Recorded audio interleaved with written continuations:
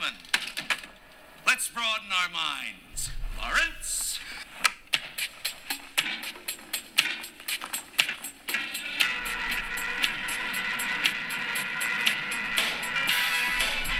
From the Ancient One studio, this is the Cubic Shenanigans Warhammer Podcast. Welcome to the Cube.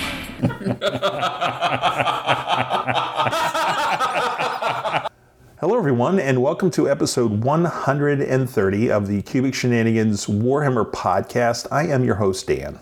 And I'm Brendan. What are we talking about, Brendan?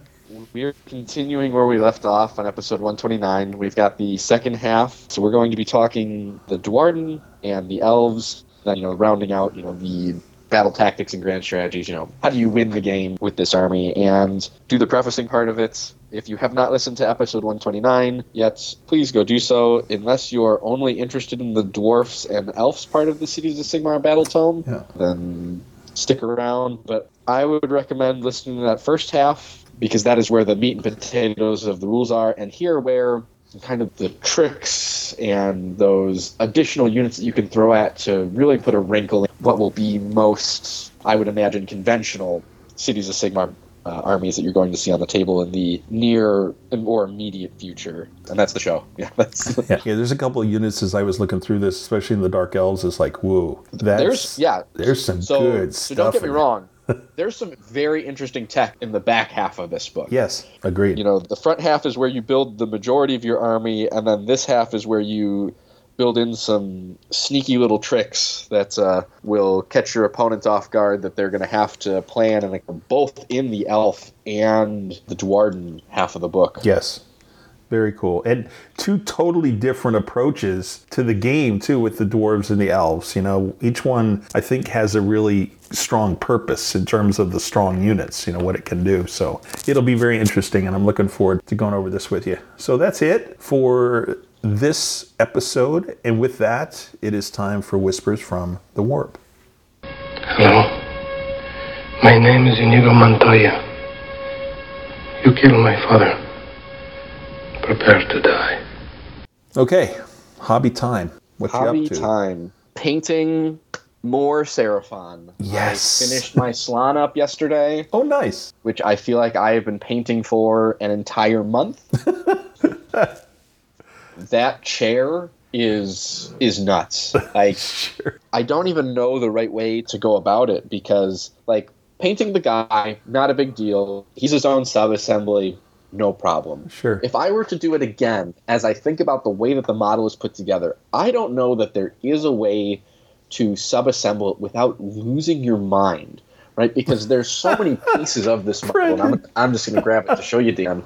Oh my God. You've got all these vines and stuff that are in the back here, and it's not just you build the chair and then you put it on. Yeah. Some of the vines are built into the features that you're putting on. So it's not even a helpful sub-assembly necessarily, because, you're painting some of these other features it's growing into the chair. You can't separate them, yeah.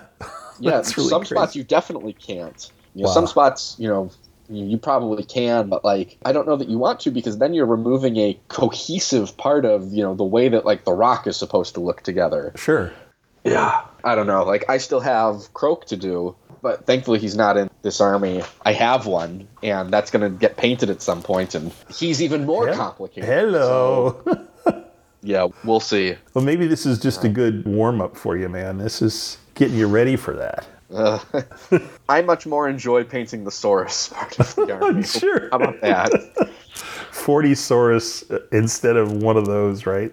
It would also take me less time. Cool. So what about you? You and I have been on the road for quite a bit fair amount, over the last few weeks. So I am making a pretty major change to my Sylvaneth list after the RTT I'm going to talk about. And so fortunately, I had 10 Gossamids done. They were finished, painted, wings, everything's there. So that was really good. But I have to build and paint 6 Kurnoth bows. So those are in progress. They are all primed. The fortunate thing for me is that I have Kurnoth's swords already done, so I have a template in terms of color and everything else, basing and all that kind of stuff. So I could just put a couple of those on my work table and look at them and use that to fire through this pretty quickly. I'm going to have a Gravetide that I'm going to need to paint, which is fine. That shouldn't take long at all. I've already got some pretty solid ideas for what I want to do with that. And then I want to do a small display board. I think you've seen that wooden tray that I carry my army around on now at events. Yep. So what I'm going to do is kind of make an insert for that. I'm going to do the display board on some foam board and decorate it and, you know, put trees and all the Sylvanethy kind of stuff on it,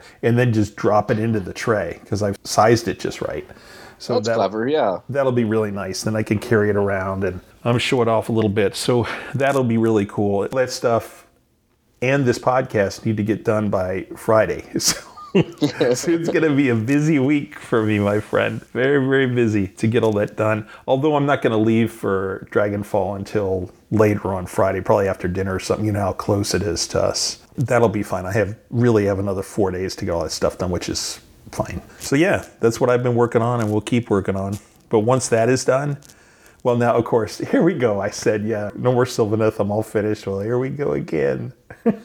There's always something. And you still have to paint Alariel and... Oh, yeah. You got to at least try one of those kinds of lists out at some point. Isaiah was dropping some hints about that, too. So here we go. Yeah, she'll be another one of those winter projects when the RV's in storage and we're not going to be traveling so much. Okay, pre-orders. Well, it's Space Marine Palooza time. Man, there's everything that you could possibly want Space Marine. The two things that I thought was very cool were the Desolation Squad is just so cool looking. It's like, you remember those old hunter-killer missiles that were on the guard tanks and stuff? They were like... Love those. 5 points to kill a tank? Absolutely. And they were like this long box, right? Well, these Marines are carrying two of them, basically in a gun form.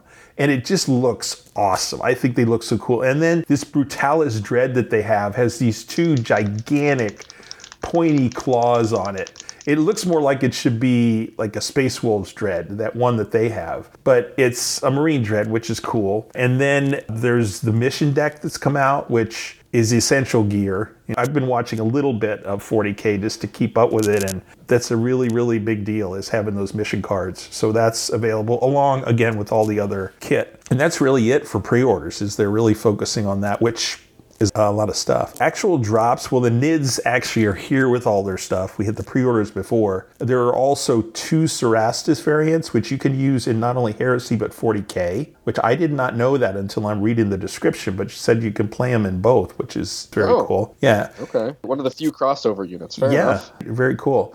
And then on the Sigmar side, of course, we have the second Dawnbringer's book, which we'll talk about eventually, it's a really good one. For most of the things in there, it's a really good one. Yeah, we got Trug's Trogherd, which is cool. His model is awesome. We have the Auric supplement that came out, which people played against at the RTT last week, which was very cool. Free, which is really nice. Which is really cool. You know, it's interesting that we got a, quote, supplement like that, because that reminds me of the old Space Marine supplements, you know, to their codex, when you used to have different chapter things. All the models came out. You had the giant Maw Grunta, the giant, like, ogre-size pig. The thing is monstrous. Yep, good old big pig. Then the Ragers, which are those, you know, shirtless guys that are running around hurling stuff and beating people up. We got, I think it's new Ard Boys, isn't it? They look new. They are very new. Because they looked really sharp. And then we have a couple heroes. Rabble Rouser, that silly little Git guy from the last book, is out. So all that stuff dropped this week. Games played other than Sigmar then. So Phantom Liberty came out a couple of days ago for Cyberpunk 2077. Oh, right, at the start of September. The 2.0 patch dropped earlier, I guess it's last month now that it's October. I had it for the PC originally, and there's not a chance that my PC would survive trying to play Cyberpunk again. Sure. I bought it for my Xbox Series X, right? You know, because that was one of the things that this was touted as, is it was going to be one of the first genuine next-gen games when it dropped back in 2020. Okay. And it wasn't. Okay. So the 2.0 patches, they upgraded to, you know, the current gen of, you know, gaming platforms earlier, and the 2.0 is apparently like a major overhaul of a lot of the things that they were doing. So I was like, okay, I want to play Phantom Liberty. I'll start on the Xbox. I'll start from zero, right? Basically approach it as a first-time playthrough. And there are some elements about the game that are majorly different and improved. And like having not like really touched it for almost 3 years, you can see how much work went into the game since the catastrophic launch. Now, so great to hear. Fun playing it. Oh yeah, I remember you talking about it. Yeah. Don't get me wrong. And I did too. So it's no, that's so great to hear because I saw it had come out. I'm like, ooh, man, I hope this works for him. It took a hot minute for it to get, fully loaded up on the Xbox. There's a lot of stuff to download. But I went into it going, I'm not going to play a Netrunner again. That's what I played last time. But once I got in the game and I realized how different even like the ability trees are and stuff like that, I was like, oh, like it would actually be kind of interesting to play this as a Netrunner again and see where the differences are. And one of the things that I've noticed immediately is, like it's something that they said was in the game originally, and I'm not sure that it was. It was like the counter hackers, right? The counter Netrunners. Mm-hmm. It's actually a consequence now. It actually works. So you can build and mitigate it. Crafting is totally removed from like your skill trees. Like it's its own thing. Oh my god, I hate speccing into crafting. They've apparently put like a major emphasis on, changes to like cyberware and stuff like that. And like the cyberware management is totally different. Like your body has like a load of how much cyberware it can handle. You can upgrade that through various, tech trees and things like that. I'm only a couple hours in. I haven't progressed through the main storyline to get out of Watson yet, but I'm doing kind of what I did before, which is just exploring and, solving crimes by committing more crimes and, Sure. preventing murder by committing more murder. Just kind of experiencing what the game is and what they have different, and I'll get to the Phantom Liberty content at some point. But cool. Really kind of experiencing Cyberpunk again as it's not quite the game that they promised, but it's much closer than what we got 3 years ago. Okay. On that note, Dan, how's Starfield? It's wonderful. The good times just keep rolling, man. I saw a couple of these critiques. It was like, Starfield is boring. I'm like, okay, what game are you playing? Like, you're not playing Starfield. If you're bored, you're doing something wrong with this game. I mean, it is so wide open that you can pretty much do whatever you want or be whatever you want. And I'm just having a great time with it. I actually went to a planet that looked like it would be, relatively easy to get around and that kind of thing, because I wanted to actually survey 100% of a planet. I thought that would be really cool to do. Discover all the flora, the fauna, the resources, everything else. I'm 93% done at this point. And cool. I was almost finished, and I got up to this ridge, and I'm looking out going, oh my God, this is amazing. Like the view was incredible. I look up and there's like a ringed planet, in the sky. Looks like it's closer than the moon, right? It was just so cool. And I go, you know what? I could build an outpost here and just like sit. So I built my first outpost, even though it's only like 2 modules. I didn't even put anything in it yet or anything. It was just like, I'm going to build something so I could just stand here safely inside my little outpost and look out at the ridge. And it was so cool. And then the other part of it was, I'm thinking, okay, I'm just going to survey the fauna, the animals and stuff. Well, some animals don't like to be surveyed. And you got to be really careful when you get a certain distance from someone, because most of the planets that I've been on that have had wildlife, there's at least one species that's pretty predatory, pretty aggressive. This time I was smart enough to take my robot with me, who's part of your crew. And what he would do against this one species I got close enough so that I could get a scan off of one of them. And then I tried to back up and they just tried to charge me. And I didn't quite have enough time to get to my weapon and stuff. So Vasca would just come in and just start wailing away at him, at least to slow him down, and they would start beating up on him, which gave me enough time, and then like 2 shots, boom, boom, they were down. But it was so cool to have that interaction with this robot, and he turns around, he's like, I'm so glad to see that you survived this encounter, sir. It's like, nice, great, thanks, man. So Thank you, robot friend. That was really fun, and there was no other purpose other than wanting to achieve something like that. That was really cool. Just the randomness sometimes of encounters that you get. Like I was coming back from that surveying mission. I wanted to kind of resupply and stuff. And I get this distress call from a planet. Okay, I'm going to see what's going on. And man, it was really involved, and there was a lot to the story other than just blowing up spacer ships. There was one point where the spacers were landing reinforcements like constantly, just waves of them were coming in on this installation. And I was in the installation helping these two factions defend it. And I'm like, what are we sitting here for? So I actually took the initiative and I went out to their landing spot where they were landing their troops and like engage them right as they hit the surface. And it was really cool to be able to do that. You know, in a game it was free open enough that I could take that kind of a tactic. And it worked great. I wiped out like 4 waves of them coming in. I haven't had to do any special modding or any kind of special cheats or anything to get some like awesome weapons. I mean, I've got a couple of automatic rifles that are just kick butt, and nice. I've got a laser pistol and a laser rifle, which are very cool. And then I've got this pistol that, Brendan, it make you laugh to look at it. It's called Elegance, right? Okay. And it's 43 Ultra Mag is so it's almost like a 45 caliber pistol. But this thing just rocks, man. Oh my God. But so 1 shot, sometimes 2 shots, boom, the bad guys are down. But the problem is it's only got an 8-round magazine. It's oh, that's a little bit of a problem. Just overall, just having a great time. I finally built out my crew.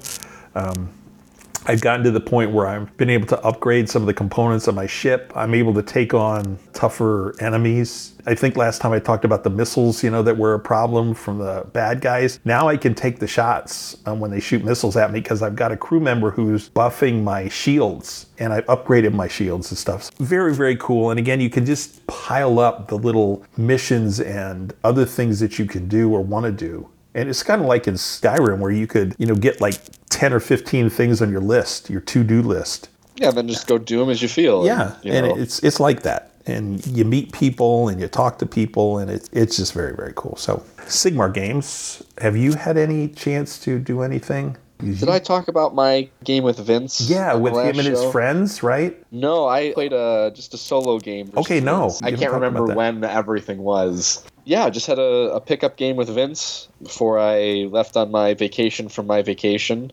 Wanted to get my Seraphon on the table, because this is what I plan to take to Vault Wars, assuming that I can get it painted in time. If not, probably going to bring some Ghosty Boys. Wow. Because I think that they play for the Highlander Award very well, right? It's okay. At least 9 units. You can't repeat any units. Nighthaunt have a lot of different units. Yes. And some of them are very, very, very inexpensive that make building out the rest of your list pretty easy. Yeah, so I was playing Vince with his Iron Jaws, and it was pretty standard, your Maw Crusher, some pigs, some Ard Boys, and I imagine my list works quite a bit better if I don't leave the door open for the Slann to get charged top of 2. I could have pulled models differently, which would have left the Maw Crusher in combat, making it impossible to do what he did in round 2. But, such is life. Wasn't totally thinking through all the ramifications of every single model that had been pulled at that point in time. I was still thinking about, what my army does. But, man, I'll tell you, Dan, Saurus Warriors, when you get the buffs going... Sick, huh? 20 of them will do some damage. I'll watch out for that then. Now, I rolled pretty hot on my bite rolls, but, the Maw Crusher had +2 wounds on him from, being able to fight and kill in 2 combats. Yeah. I zeroed a Maw Crusher with +2 wounds with a unit of buffed up Saurus Warriors. And not even all the way buffed, because my Slann was dead, so I was missing at least one of my buffs. Oh. They're good. So there were some really good things that happened. We talked about, some changes. As much as I love my nuclear missile Carnosaur, I'm dropping him to take an Agrodon boss and get another caster in the list. Okay. So I can take acolytes and, get access to, more readily to some primal dice and that kind of thing. Okay. But yeah, really loving some of the Coalesce stuff. I can definitely see where the power level comes. When you start taking some of the Starborn teleporting silly nonsense that's along with it. But, that's not the goal of what we're doing here. So no. It was a fun game. Just an opportunity to really see what this idea in my head looks like when it hits the dice rolling phase. Cool. That's awesome. And you had an RTT that you went to 3 last games. weekend. Run by our friend Dave, which was great. So thank you, Dave, for putting that all together and being the TO, because it's always work to do that and takes time. Oh, don't I know? Yeah, right. 3 games. My first game was against a Soulblight player who had an Avangori list. And we're going to talk a little bit about how Durthu is so swingy, but in this case was the exception to the rule. First turn, he killed a zombie dragon. Second turn, he killed a zombie dragon. Third turn, he took Vordry down to 1 wound. Okay, but of course we know what that means is basically you took him down to no wounds because he's going to heal. And like by the end of his turn, he was back up to like 7 or 8 wounds. And then he won the battle round. And so by the time he finished his turn, Vordry was up to full wounds again. I'm like, okay. Interesting. And that game was very close. It was a minor loss because we were tied on points. It ended up that because he didn't get his grand strategy, I got mine. Came down to 1 battle tactic where he had to, I can't remember if he either had to kill or not kill like a hero he had attacked. But my Kurnos swords, it was weird because, you know, he had his grave sites, he had his skeletons, and he was grabbing stuff, and I only had 20 dryads on the board. So I was kind of spread out, and I was trying to get those guys in a position where when Vordry charged me, he wouldn't charge them, you know, because he would take a bunch of them out. There's no question about that. It was a good game. And then the second game was just scary because my opponent had Darkwalkers, Beast of Chaos. And he started the game with 2 units on the board, like 10 Ungors and a Shaman, right? And the rest of his freaking army, the other 1,800 points or whatever it was sitting off the board. I'm going, yeah, like what am I supposed to do about this? And I didn't understand because, you know, in this game, you can't know everybody else's Battletome. It's, well, you can, but it's really difficult for the average player to do that. So yeah, you have to listen to Cubic Shenanigans and take good notes. Yeah. And, you know. So I didn't understand about 12 inches from board edge, you know, and 12 inches for this or that. And so he basically took my Branch Witch off the board with his silly, you know, D6 mortal wound thing that he has, his 1 hero thing he can do. He spiked, he rolled a 6, and boom, Branch Witch gone. Then he just shot the hell out of a bunch of stuff because he had like 30 raiders off the board. So that was like 60 shots. And I had stuff too close, not knowing. And then on turn 2, he dropped 9 Bulgors, like right in my face. That was not pretty, as you can imagine. No. And part of that was my fault for not screening properly, because if I had dropped those 10 dryads from the lady, I could have held them up, and then my swords could have got in and just ripped them a new one. They would have taken all of them out. But not done. It was very instructive, and if I play Darkwalker's army again, I'll know, and I'll set up very, very differently. Then my third game was against KO, so it wasn't like I had an easy weekend here, you know? Yeah, not at all. He had an iron... To be 0-2 and then catch KO in your last game is... That's rough. You should apologize to Dave is what you should do. That's, you know... Whatever you did to him, he's holding on to it. He had an ironclad full of like 20, Arcanauts or whatever those guys are with the 3-up saves. Those guys. thunderers. Yeah, those were crazy.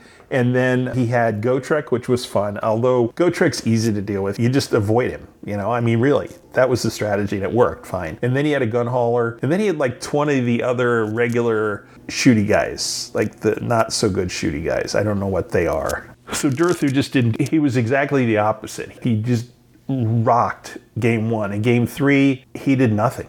I could not get anything to go. Spite Swarm didn't go. Either I didn't cast it or it didn't go. I couldn't get my trees to go. And as we talked before the show, and if I could have gotten a tree off, I was positioned to have Durthu charge that ironclad and boom, game over, right? That thing, 500-point model would have just fallen from the sky.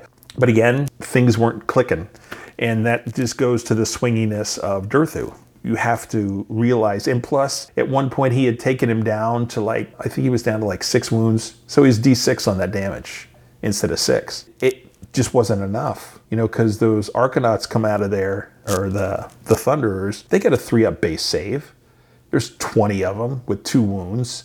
That's a lot to dig through. It's not nothing. And they're shooting at you while you're doing it. Yeah, it was okay. And again, you know, I made some changes to my list for Dragonfall, and I think I could have handled that list differently if I had some other tools. So overall, all my opponents play good games. I'm not minimizing at all what they did.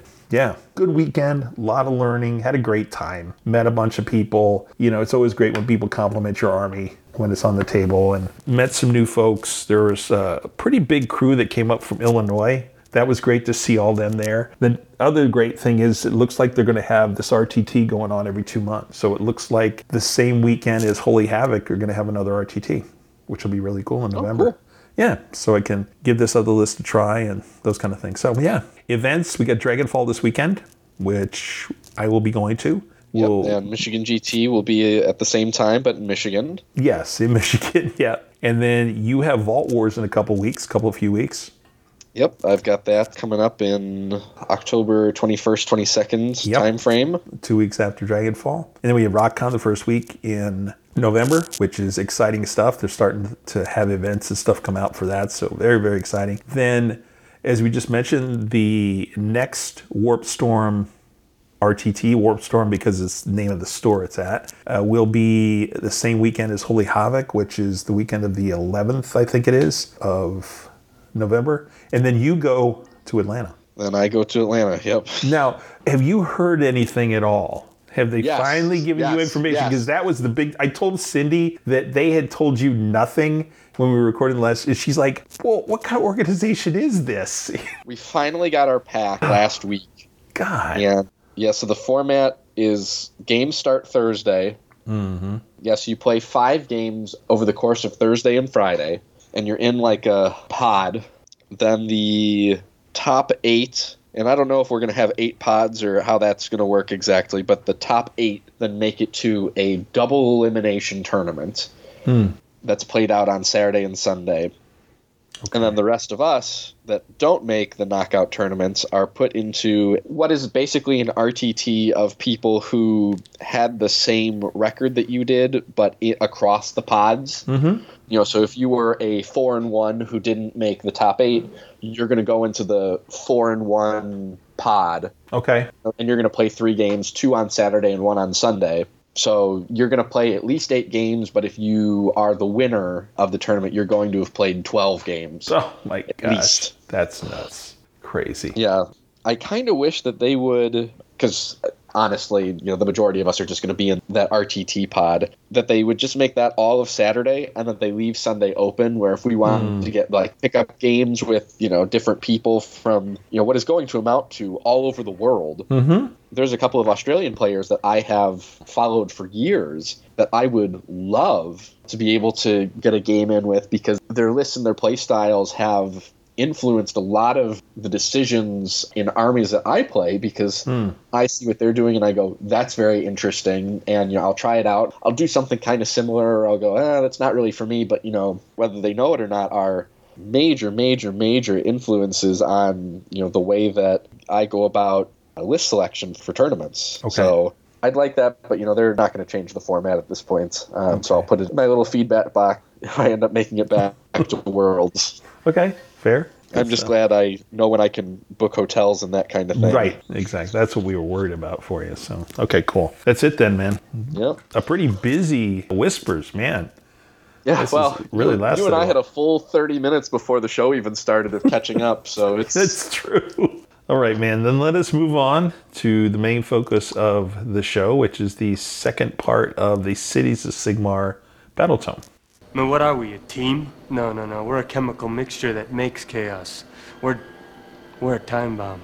So, Brendan, we're going to start and dive right into the orders for the elves and the Duardin. Listeners, if you want to kind of get a review of the orders, go back and listen to episode 129. We are time-stamped, and we talk about the generic orders for this book as well as how orders work. With that, Brendan, why don't you pick one and get us started? I'll start with just the first one here, the Forum Shield Wall. You trigger this at the start of the enemy combat phase. You pick a friendly Cities of Sigmar Duardin unit that has 5 or more models and is within 3 inches of the hero that has it. The unit forms a shield wall until the end of the phase. While it is a shield wall, they have strikes last but gain a 5-up ward. There's some pretty tough Duardin units, so this is... If you see dwarf heroes and dwarf units, you can pretty well surmise that you're going to expect to have to break on a at least 5-up warded shield wall. Okay. At least. At least, right. When we get to the units, yep.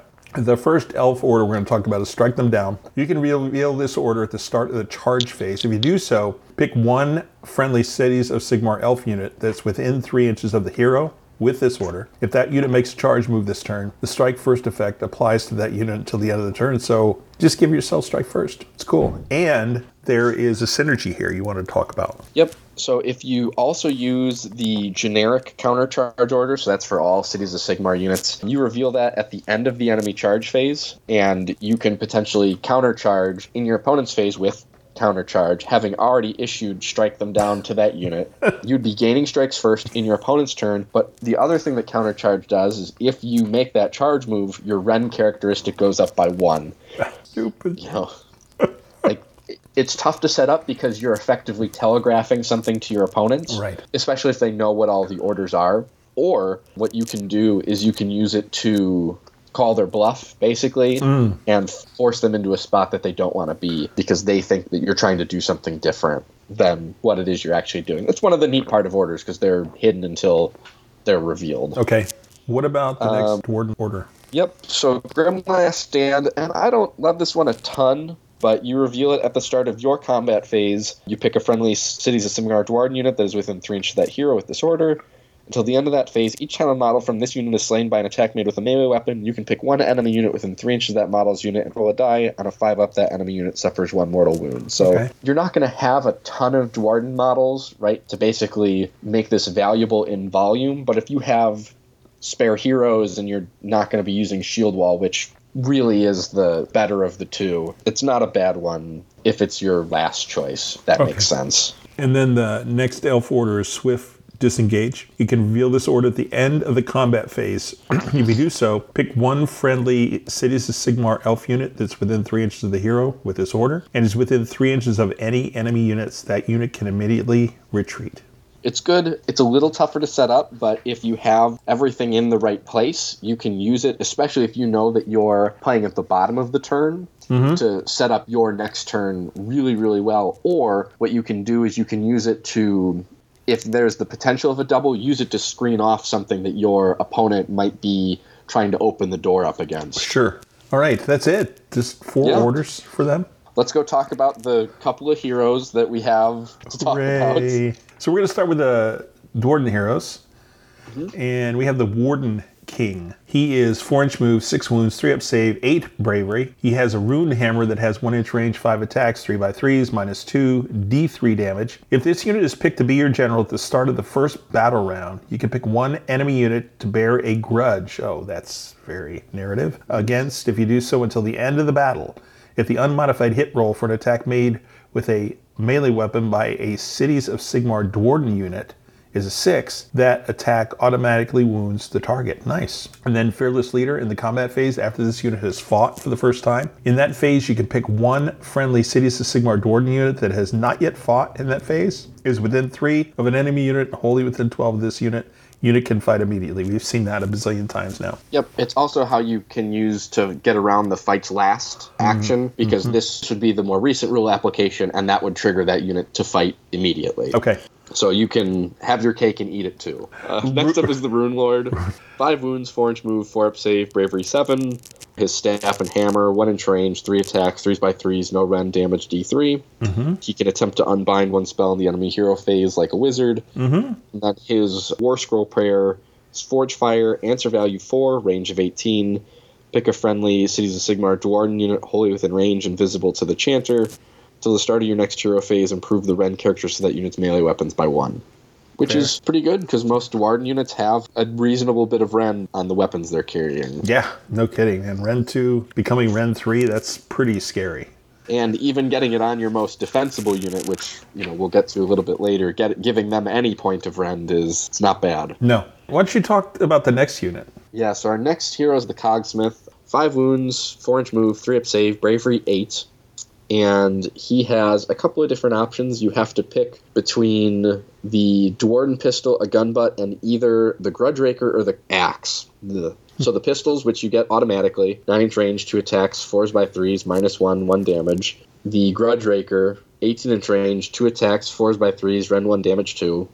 Okay. The gun butt 1 inch range, 1 attack, 4s/4s, no rend, 1 damage, and then the axe, 1 inch range, 3 attacks, 3s/3s, rend 1, damage 2.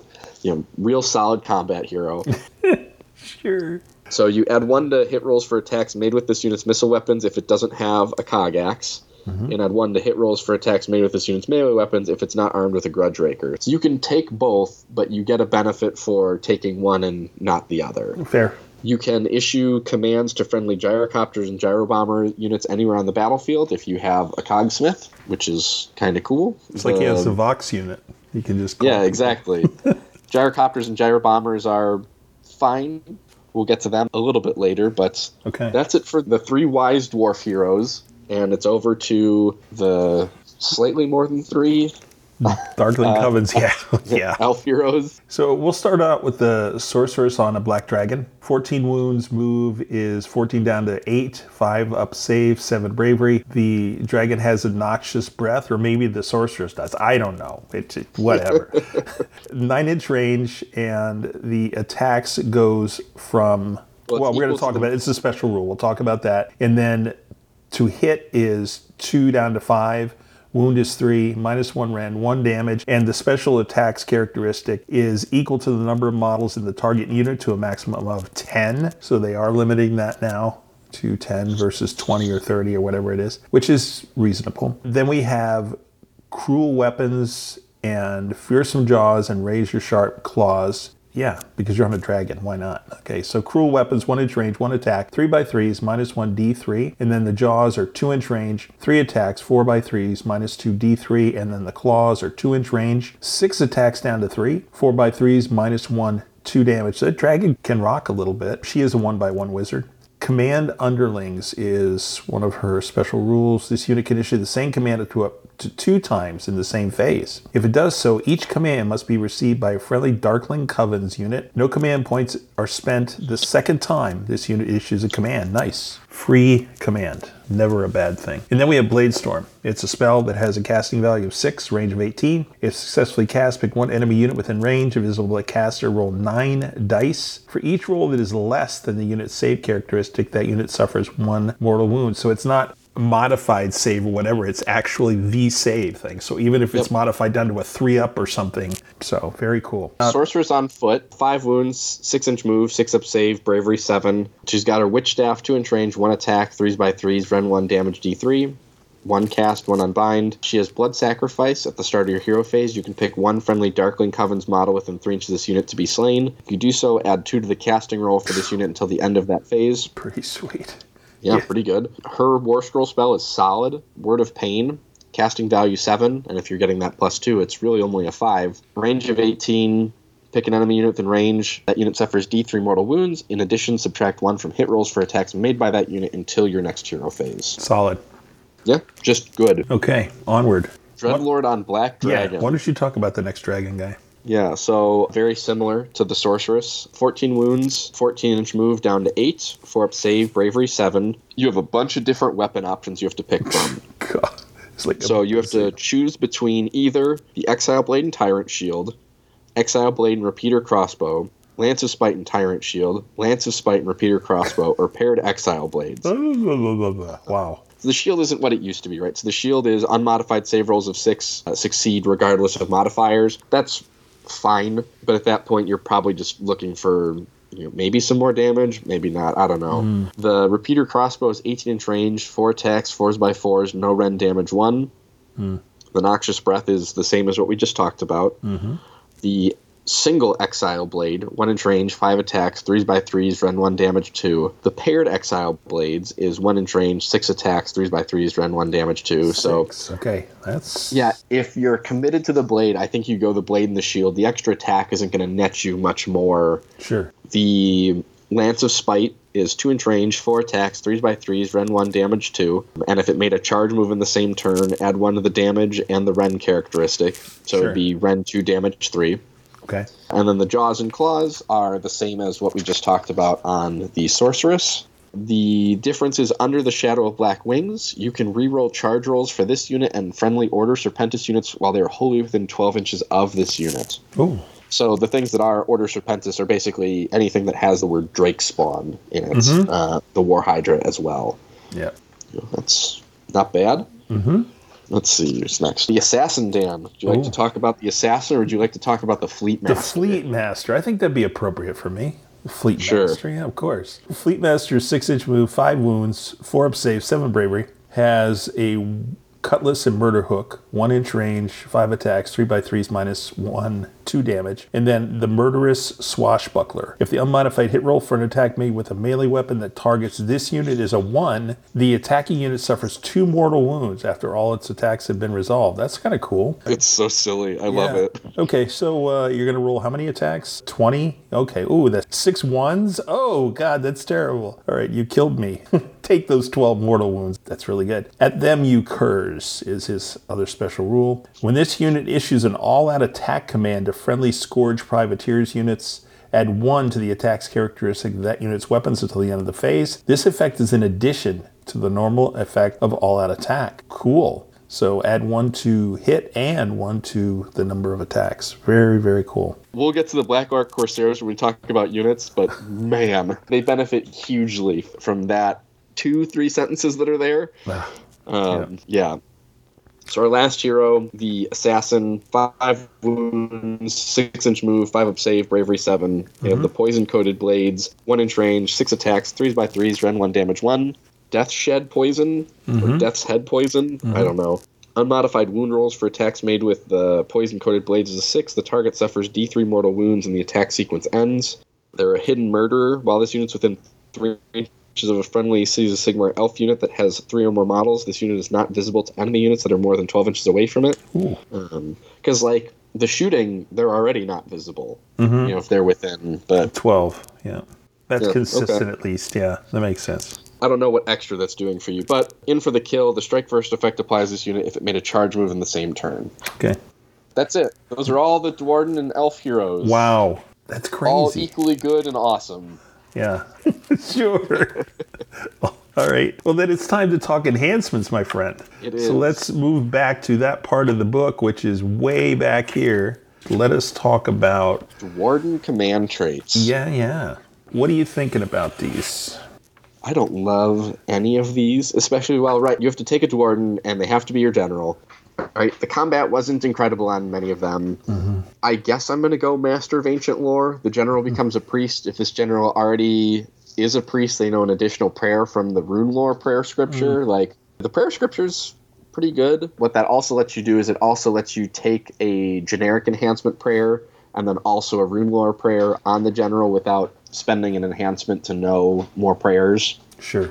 Yeah, I like the resilience thing just because as I'm thinking of, this is me building cities list. I don't see these guys as being like ones that I'm going to hold out, you know, so I would get them involved in combat. But again, they have to be your general. So that's the issue with these. Myself, I can't see making any of these Duardin heroes my general, given all the other choices in the book. There are just so many of them. I think if you're taking Duardin, you're taking them to support, you know, additional Duardin units that you have taken elsewhere in the army. Agreed. So how about the elf command tree? Yeah, contrary to the Duardin one, I think all 3 of these are situationally good. I'm a fan of Secreted Warlock, wizard only, add 1 to casting and unbinding rolls made for this wizard. Not dispelling, weirdly enough, but, you know, casting and unbinding, you get +1. Yep, that is very good. I'll take that all day. For sake of interesting, Unparalleled Duelist, I think, is really fun on one of the dragons. Okay. For each hit roll for an attack made with a melee weapon that targets this general and does not score a hit, the attacking unit suffers a mortal wound after all of its attacks have been resolved. That's so great. So what you do there is you hand out some minuses to hit, you charge your general in, and you go for it. Yeah. Yeah. You're hitting on 5s, roll those 30 dice. Oh my God. Ooh, buddy. Very cool. Then we have artifacts. So what do you think about these? Yeah, see, I like that sound you just made is the sound I made when I read these. The dwarf stuff is like, yeah, okay, whatever. But let's talk about them, as you always say, for sake of interest here. Yeah. Pile driver gauntlets. At the start of the combat phase, if this unit's within 3 inches of any enemy units, you can say it will strike the ground. If you do so, the bearer cannot fight this phase However, roll a dice for each enemy unit within 3 inches of the bearer. On a 4-up, the strike last effect applies to that enemy unit until the end of the phase. Mm-hmm. It's a weird thing to spend an artifact on. Since it's only a 50-50 deal. Exactly. Yeah, and the other one that I thought was interesting was the Book of Grudges, which is, of course, very narrative. But again, it's 50-50. And the whole thing here is you pick an enemy unit that's visible to the bearer if you're more than 3 inches from all enemy units. On a 4-up, a grudge is found. Add 1 to the hit rolls for attacks made by friendly Duardin units that target that enemy unit until the next grudge is found. Okay, that's not bad, especially as, we talked about the rend on some of these Duardin units and stuff. But again, it's 50-50, and you've committed an artifact to that. Yep. Whew. How about the elf stuff? For me, it's pretty clear. The Anklet of Epiphany, wizard only. Add 6 inches to the range of spells cast by the bearer while the bearer is wholly on a terrain feature and or is contesting an objective. You're adding 6 to the range of these spells. Yep. That is just way good, no matter what. There's some good spells, too. Yep, absolutely. There's at least one that you really want an extra 6 inches of range on. Sure. Yeah, that's one I would have picked as well. I don't know that there's another one, the Shadow Shroud Ring, which is interesting, but there's only once per battle. At the start of your hero phase, you can say the bearer will use the ring. If you do so until the start of your next hero phase, the bearer is not visible to enemy units that are more than 12 inches away. I mean, that could be okay to preserve something, but again, you've committed an artifact to a once per battle thing. Yep. You got to play the other 4 battle rounds. So let us move on to lore, which is interesting. Yes. There's one standout spell here, Dan, and that is the Tenebral Blades. Oof. Casting value 7, range of 9. Boy, it'd be really cool if it was range 15 for free, basically. But how would you do that, Brendan? Yeah, artifact. You pick one friendly Cities of Sigmar elf unit wholly within range and visible until the start of your next hero phase. When making save rolls for attacks made with melee weapons by that unit, the target's save characteristic is blank. That is so sick. So keep this spell in mind when we're thinking about units. And when we get to the Fleet Corsairs and their potential 40 attacks in a unit of 10, I just want you to remember this spell. Yeah. You were telling me before the game about your 2-up save on that unit? Oh, okay. That's good. Yeah.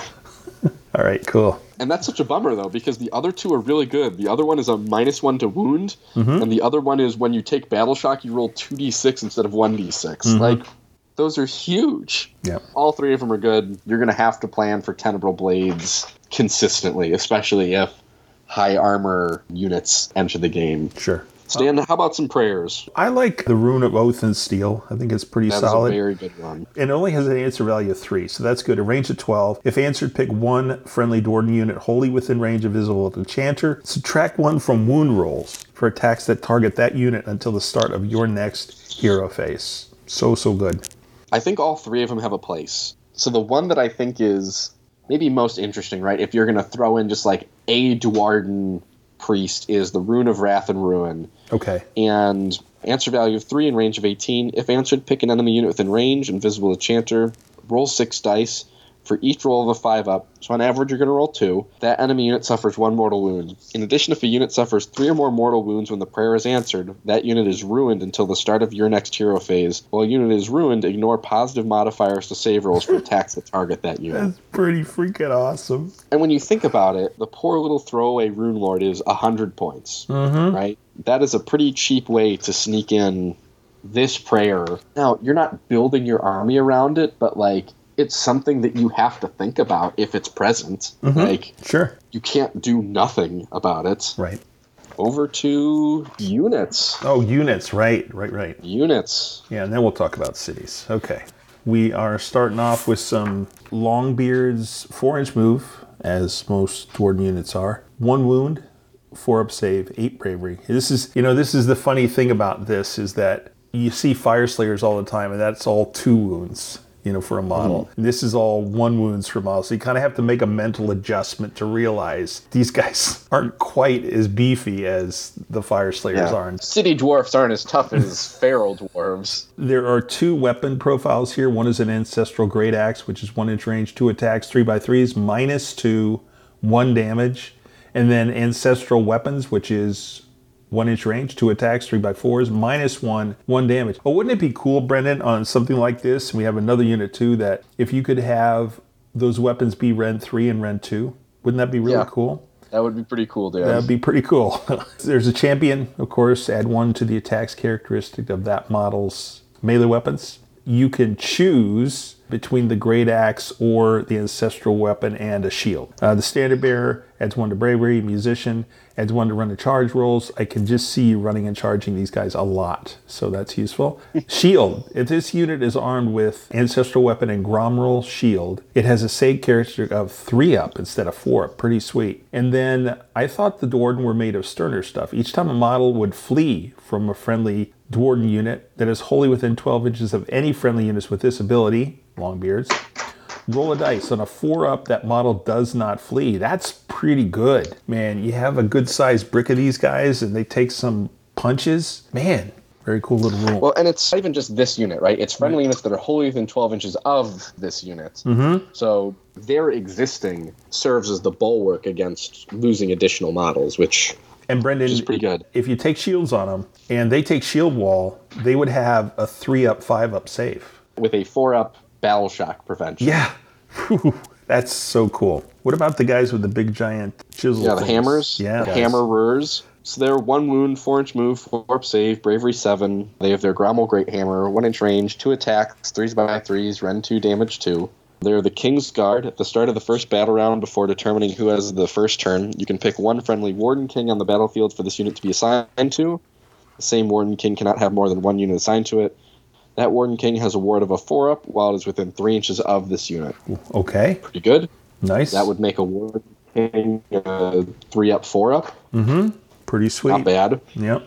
They're a decent combat unit, so... Yeah, I was just looking at points, so you could get 20 of those Longbeards for 260 points with a 3-up, 5-up save if you got the ward off. The one real problem with a lot of the Duardin half or quarter of the book is I feel like a lot of it's a little just too expensive for what you're getting, right? It's 130 points for 10 wounds that are, you know, they can be a 3-up base, which is good, but then you have to spend an order on them to be a 5-up, and that also means you need a Duardin hero. And once you start building the army and you start spending you don't have a ton versus how much stuff you get on the human side of things. Yes, agreed. Okay, Brenda, you want to talk about one of the next 2 units? Which one do you want? Iron Drakes or Iron Breakers? I will do Iron Drakes. Okay. The shooty guys. Okay. 1 wound, 4-inch move, 4-up save, bravery 7.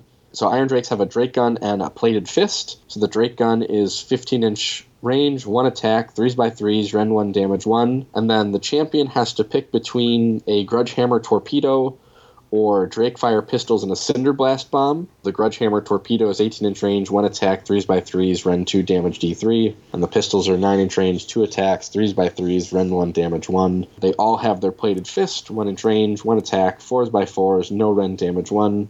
Standard Bearer, +1 to Bravery. Musician adds 1 to run and 1 to charge rolls. Mm-hmm. They have Blaze Away. You add 1 to the attacks characteristic, bumping them up to 2 attacks. With their missile weapons, if there are no enemy units within 3 inches of this unit, and this unit has not made a move or been set up in the same turn. So if they're not near somebody, they can really do some shooting there. The Cinder Blast Bomb, which you can give to your unit champion once per battle in your shooting phase. That model can throw it. If you do so, pick 1 enemy unit within 6 inches of this model and roll a dice. On a 2-up, that unit suffers D3 mortal wounds. Yep, a little chip Fine. damage. Good. And then the Grudge Hammer Torpedo, if the target is a monster, it is damage 3 instead of D3. Yeah. Okay. Then we get the Iron Breakers. And they got different kind of hammers. These are one-handed hammers instead of two-handed hammers. 4-inch move, 1 wound, 3-up save, base, 7 bravery. They have Drake Fire pistols. No, they don't all have Drake Fire pistols. No, they don't. That's just the champion guy. But they're 9-inch range, 2 attacks, 3x3s, -1, 1 damage. And then the Iron Breaker weapon is 1-inch range, 2 attacks, 3x4s, no rend, 1 damage. The champion has the pistols and a Cinder Blast bomb, which we'll talk about. I think it's the same, as the other one. The Standard Bearer, 1 to Bravery. Musician, add 1 to run a charge. So the Cinder Blast Bomb is the same as it was for the Iron Drakes. And then we have Gromroll Shield Wall. If this unit is picked for the Form Shield Wall order, it has a ward of a 4-up instead of a 5-up. Holy mother. That's a bunch of pretty good. dwarves with a 3-up, 4-up save, man. That is just too crazy. Now, it's 160 points for, I think 160? No, it's 130 and their battle line. That's crazed, man. So I think something that you're going to see a bunch is that one of the battle line choices that your opponent is going to take is going to be a unit of 20 Iron Breakers and one of the cheapest chips heroes, probably the Rune Lord. And that's going to be their main frontline screen, protecting their wall of Fusiliers that are just going to rain devastation down on everybody that looks at them kind of funny. Yeah, that's so good. Well, forget whatever I said about the Longbeards and their saves and stuff. This is so good. It's just objectively better, right? Yeah. Unless you're looking for more offense, then the Longbeards are the way to go. As a single, we'll kind of call it a throwaway addition to the army to help keep everyone safe. These are tough to beat. And next we have the Duardin fighters and Duardin bombers, kind of. Yep. We have gyrocopters, which are 12-inch move, 4 wounds, 3 up save, 6 bravery. You have a choice. You can take a brimstone gun or a steam gun. So the brimstone gun is 15-inch range, 3 attacks, 3x3s, -1 D3, or the steam gun is 12-inch range, 2d6 attacks, which would average out around 7 or so, which is good. 3x3s, but there's no rend and it's only 1 damage. And then if you get close enough, you can chop people up with your rotor blades. 1-inch range, 3 attacks, 4x4s, -1, 2 damage. Obviously, both these units can fly that we're going to talk about. You add one of the attack characteristics if you take 2 or more models for the squadron leader. Once per battle, after this unit has made a normal move, pick one enemy unit and roll 1 dice for each model in this unit that is passed across the enemy unit. For each 2 up, D3 mortals. Okay, cool. It's kind of like a flyover impact hit, I guess. Something like that. Yeah. Okay. I think you're taking the steam gun, especially if you're taking a unit of 3, right? To be 6d6 shots at 2s and 3s, you're going to make some units feel pretty sad. Weighted dice, man. Okay. Then you've got the bomber. Yeah, He's yeah. 5 wounds, 12-inch move, 3 up save, bravery 6. They've got the clatter gun, 18-inch range, 5 attacks, 3x3s, rend 1, damage 2. Rotor blades are the same, and the grudge buster bombs. The difference here is it's not once per battle. It's after this unit has made a normal move, pick one enemy unit that is passed across and roll a dice on 2 up. That enemy unit suffers D3 mortal wounds. So Okay. this one's got the cargo to keep dropping bombs the whole game. So it's 120 for a gyro bomber, or 80 for a gyrocopter, or 240 for the unit of 3. I don't know. What do you think? When I look at this, just the weight of dice of having 3 of these things with steam guns, that's really scary. Even though you're not going to get the mortal wounds as often, it's still so many dice, man. It's a perfect comparison, right? You can have either 2 gyro bombers or you can have 3 gyrocopters. And your gyro bombers are going to be more of like a fixed firing platform in terms of the range, but you want to have them in close to be dropping bombs. Whereas the gyrocopters, you want them in close, you want them in close, you want them in close. There's not any kind of contradictory idea of what it is that they're doing. I think you're better suited with gyrocopters, and I would run them as individual copters instead of a unit of 3. If you are going to run that many, just to space the board, annoy your opponent, tie them up, screen them, charge in at the back of a units, and tag one guy and charge the other side and tag one guy and go, good luck. It's 4 wounds on a 3 up save. What do you think you got here, Chief? Here's to 5 miserable months on the wagon and all the irreparable harm that it's caused me. All right, let's talk about some Darkling Covens, man. There's some scary stuff in here, dude. So we'll start with the Blackguard, yeah? It's 6-inch move, 1 wound, 4 up save, 7 bravery. The champion adds 1 to attacks characteristics. They have an Ebon Halberd, 2-inch range, 2 attacks, 3x3s, -1, 1 damage. Steel and sorcery. This unit has a ward of 4 up while it's within 3 inches of, not wholly within, of a friendly sorceress unit. In addition, friendly sorceresses have a 4 up while they're within 3 inches of this unit. So, pretty cool. So considering the sorceress has a 6 up base save, I guess that is a good thing, right? Jeez. Yeah, you kind of need it. They're okay. The models are really cool. Oh. They're on the older side, but yes, they are very cool. You want to talk about executioners or bleak swords? I would love to talk executioners. Then go for it, buddy. So this is a unit I think you're going to see a bunch. 1 wound, 6-inch move, 4-up save, bravery 7. Their Executioner Blade, 1-inch range, 2 attacks, 3x3s, Ren 1, damage 2. Champion, +1 attack. Standard Bearer, +1 bravery. Musician, +1 to charge rolls. The rule they have is unmodified hit rolls for an attack made with their Executioner's Blade is a 6. That attack causes 2 mortal wounds, and the attack sequence ends. So now, this rule and the profile, except for the number of attacks, is almost exactly like Kurnoth's swords. Yep. And the special rule is the same. But you get a bunch of these guys, right? I mean, a pot Yeah, load. so you get 10 of them for 170 points. A base unit is going to be 21 attacks. So you can pretty reliably expect to, get 6 or so mortal wounds out of this unit every combat phase. Right, they're on 25, so you can take bigger units and fight in 2 ranks. This is a unit that benefits hugely from the elf order of being able to fight first, because that's where all their damage is going to come from. They're a little spendy at 170. I think they can stand to see some points come down, but the offensive capability of this unit is pretty intense. That's pretty scary looking.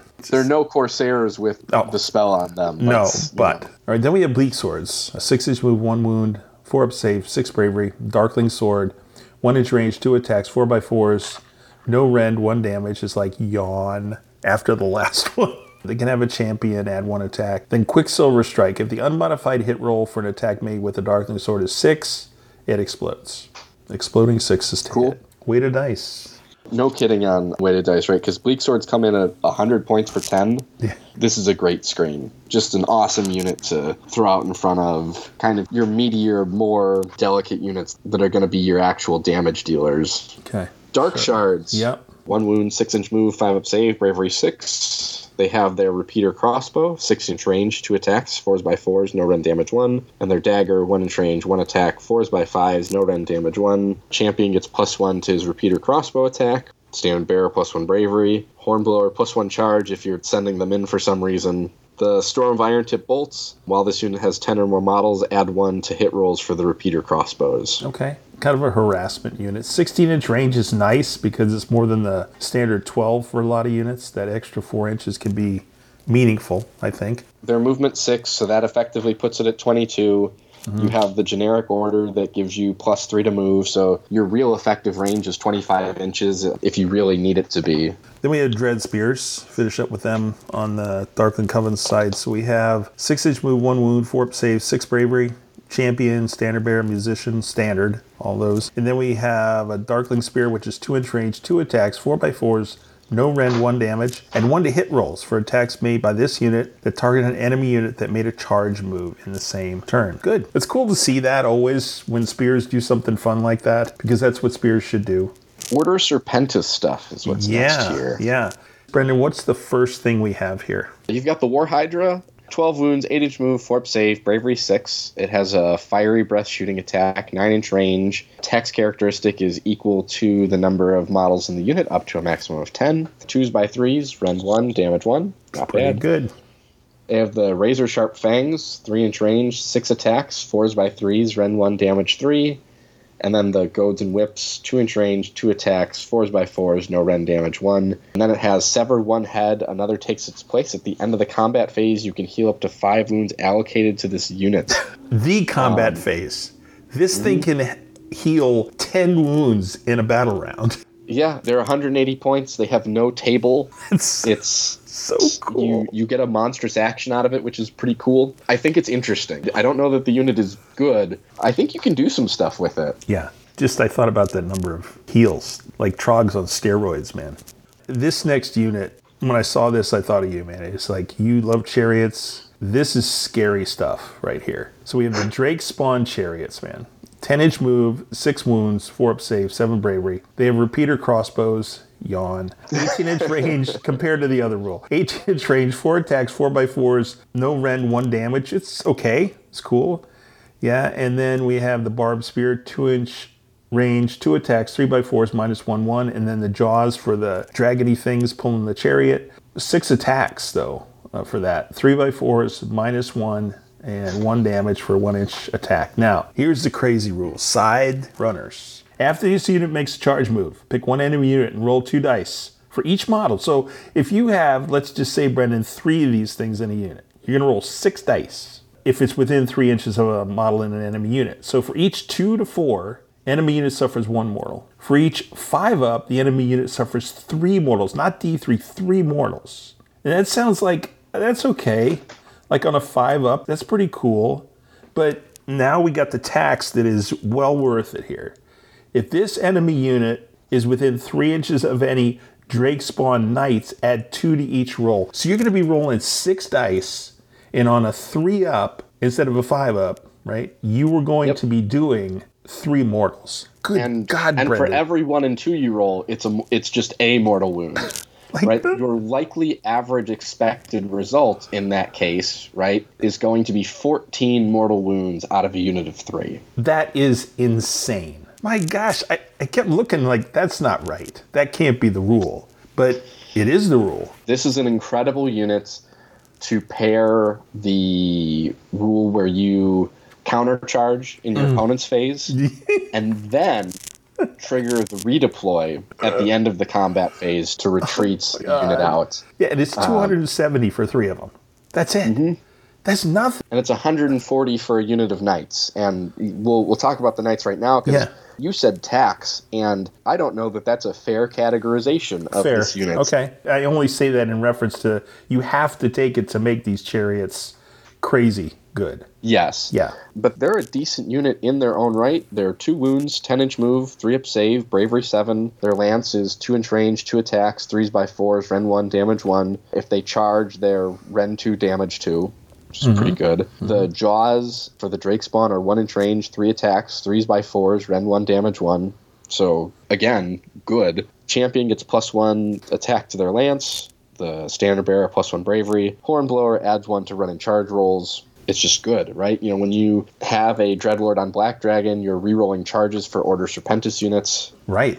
I won't say that you can build an Order Serpentis army as the only units you take. Legally, you can. I don't know that you should, but they're a good unit. Even if you don't take the Knights, having a 90-point chariot that on a 2 to 4 does, a mortal wound, and you get 2 dice at it, and on a 5-up does 3. There's so much value in just having that as a 90-point unit to go blow up a screen, go hit a hero, go knock a monster down, a bracket level. We haven't really even talked then, Brendan. When you're saying go knock out a screen, you've got 12 attacks besides the mortal wound impact. You got 12 other attacks. I mean, yes, in a single chariot, right? But if you're taking a unit of 3, that's 36 attacks other than the mortal wounds. I mean, that's so good. Like, so much output from 270 points of models. Yep. Yeah. And just like the gyrocopters, I would split these up into single darts, right? Because then you have to add the layer of your opponent now has to split attacks, right? You might not get as many impact hits necessarily in a single individual go, but with the size of what the bases are, you might struggle with that anyways. Okay. 6 wounds on a 4-up save, that's going to take some doing to get through. Yeah, absolutely. It's not nothing. How about that? No, that's fair. Yeah, and to your point, the Knights, man, they have a 3-up save. I mean, it's going to be 10 wounds to get through on a 3-up save from a unit of 5. Yeah, both these units, solid. Absolutely solid. Next up, the lone non-hero unit in Dark Riders.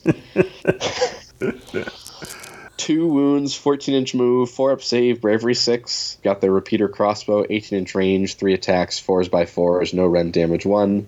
They've got their spears, 2-inch range, 2 attacks, 3s by 4s, Ren 1, damage 1. Not bad. The horse bites, 1-inch range, 2 attacks, 4s by 4s, no Ren, damage 1. Champion gets +1 attack to their spear. Standard bearer +1 bravery. Hornblower +1 to charge rolls. They're Shadow Raiders. This unit can retreat and still shoot and or charge later in the turn. Nice. In addition, you add 1 to hit rolls for attacks made by this unit if it made a retreat move in the same turn. It's pretty good. And they have Sow, Terror, and Confusion. Roll a dice each time an enemy unit issues a command within 12 inches of any friendly unit with this ability. On a 5-up, that command is not received. It still counts as having been used, and the command point that was spent to issue that command is lost. 12 inches, Brendan, is really good. I mean, they're 150 points, which I think puts them in a spot which is kind of a weird value for them. Yeah. You get 10 wounds on a 4-up save. They make an excellent screen. You can really push them far up board. They're not bad, right? I don't think they're automatic, which is where everything should be. Yeah. You can build some interesting tech pieces with it. We said at the front of the show that the elf side of affairs has a lot of really interesting tech, right? So Shadowblades has a tech piece. The Order Serpentis stuff has some tech. The Darkling Coven stuff has some good value where you can take like these little support balls and they do this really niche thing, and then you get over the Scourge Privateers and the world ends. It is pretty apocalyptic, man. So why don't you talk about this crazy unit, these Corsairs? So totally unassuming on the surface, right? 90 points for 10 of them. Yeah. Cool. No problem. 1 wound, 6-inch move, 5 up save, bravery 6. You have to pick between a repeater handbow and vicious blade or pair of vicious blades. You're going to take the pair of vicious blades. Yep. The handbow is 9-inch range, 2 attacks, 4s/4s, no rend damage 1. And the vicious blade is 1-inch range, 1 attack, 4s/4s, no rend damage 1. The paired vicious blades is 3 attacks instead of just the 1. So when you receive all attack from your fleet master, it bumps up to 4 attacks instead of 3, or versus 2. So for 180 points, you can take a unit of 20, right? They're battle line if your general is a Scourge Privateer, and candidly don't do that. So you're going to take your unit of 20. You're going to have 61 attacks base. You're going to issue them all out attack. Yep. They're going to go up to 81 attacks that are going to be on 3s and 4s. They're standard bearer, +1 bravery, hornblower, +1 run and charge. Fine. If the unmodified hit roll for an attack that targets you is a 1, the attacking unit suffers 1 mortal wound. That's fine. They have to hit you first. Because when you're sitting on 81 attacks on 3s and 4s, where this is the unit you're going to pick for their attacks you don't get a save against. Right? So you're going to hit with roughly 60 attacks. You're going to wound with roughly 30 attacks. If you used the strikes first, if your opponent decided they were going to all-out defense against that, that's fine. Go for it. You have a 6-up save. Fine. Yeah. Right? Like, you're still going to take 24 wounds, which kills pretty much anything.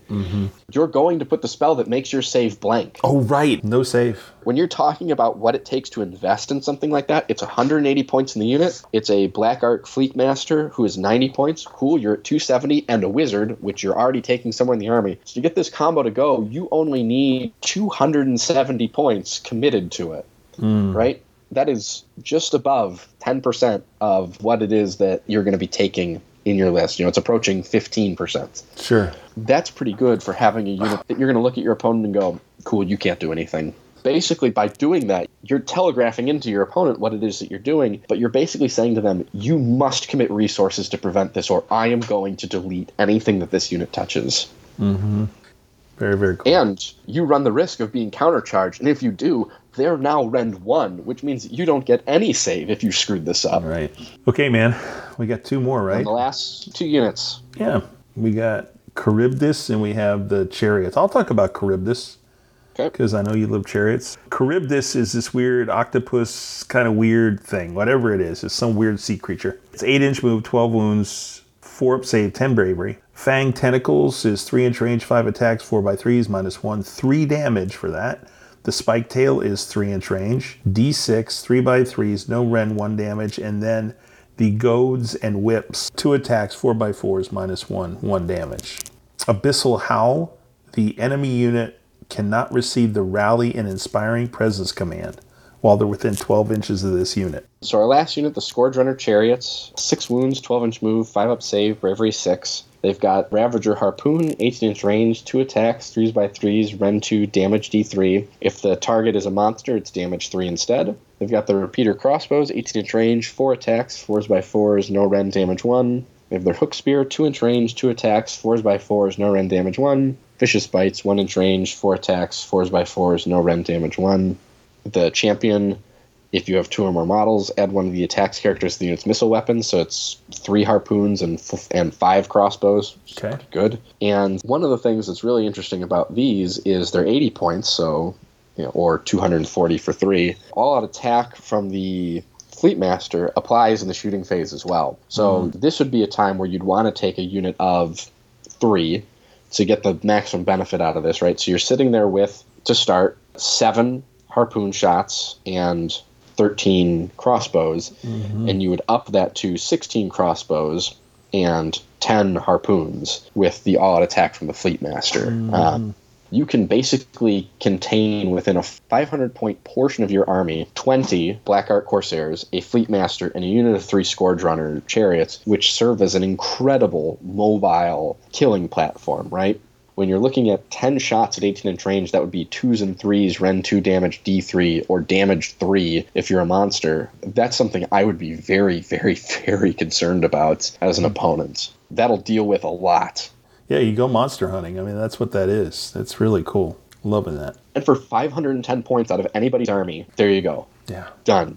And these are 12-inch move, too. They're not 10-inch move like a lot of chariots. That's very good. 30-inch effective range. There's no hiding. That's the units, man. Them's the units. Let's close out by talking about our remaining cities. Yes. And then the tactics and strategies. Sure. So cities. The first one we're going to talk about is Tempest's Eye. And this is rapid redeploy as a special rule. Friendly Tempest's Eye and allied Caradron Overlord's Sky Vessel units can retreat and still shoot in the same turn. Okay. Yeah. If you're going to load up that way, yeah, there you go.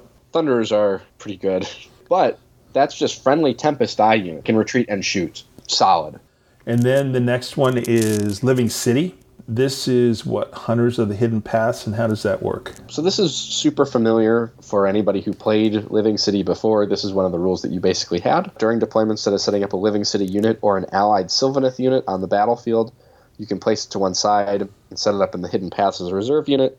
You can set up one unit in the Hidden Paths for each Living City unit you have on the battlefield. Pretty standard. At the end of your movement phase, you can set up one or more reserve units on the battlefield wholly within 6 inches of the battlefield edge and more than 9 inches from all enemy units. Very cool. Next is Greywater Fastness. Yeah, now, good lord. Yeah, and there's a special note here, though, something for those who are going to take a Greywater Fastness army, is you cannot ally in Sylvaneth. Sylvaneth are not an ally of Cities of Sigmar if you're taking Greywater Fastness. That's fine. Yeah, right. I just wanted to note that, though, because most other order stuff can drop in here. So why don't you talk about this crazy thing?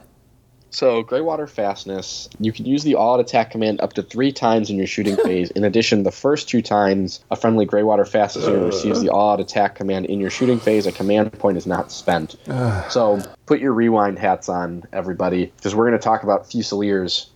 One of the units is going to get all-out attack from your general, Evil. And they're gonna be 3s/3s, Ren 1, damage 1, ideally doing mortal wounds on 6s to hits and ruining your opponent's day. The other 2 units that are going to receive all-out attack, or maybe just other 1, is going to be 3s and 4s with 6s to hit, do mortal wounds, and ruin your opponent's day.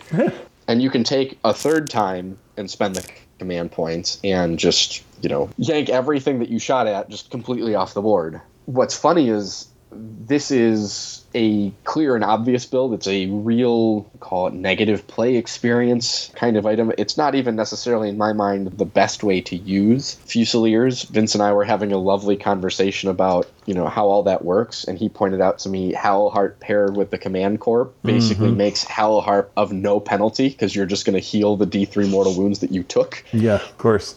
Yeah, but if you want to go gunline, this is your army. And the next one we have is Settler's Gain. So we add 1 to casting rolls for friendly Settler's Gain wizards. In addition, each hero phase, not just yours, you see 1 additional command point if the model picked to be your general was within 3 inches of any friendly Lumineth Realm Lords heroes. I really like that. I think that's a cool one. It's instructional in terms of what you want your army to look like, and it's incentivizing bringing the lore-based, friend, right, to your army. Like Living City and Tempest Eye technically do that as well, but I don't think they provide as big of an incentive as like what Settler's Gain is doing here, where, because when you're stuck with allies, it's only 400 points of your army, can fill that. What can you do with 400 points of KO, right? Yeah, you take a big brick of Thunderers, and you're done. With Sylvaneth, 400 points. You can bring some Dryads and things like that, but the things that you would want to bring, don't have the synergies in Cities of Sigmar. It's just an all-around worse teleport. You don't have the things that can make your Dryads good. This is just outright useful. Okay. No, this last one is just dumb. Based on the units we talked about. It's just dumb. It's stupid. At the end of your hero phase, you can pick up to 3 different friendly Misthaven units that are more than 12 inches from all enemy units. Each of those units can make a move of up to d6 inches. If that unit has a mount, it can make a move up to 2d6 instead of d6. That units can finish this move within 3 inches of enemy units.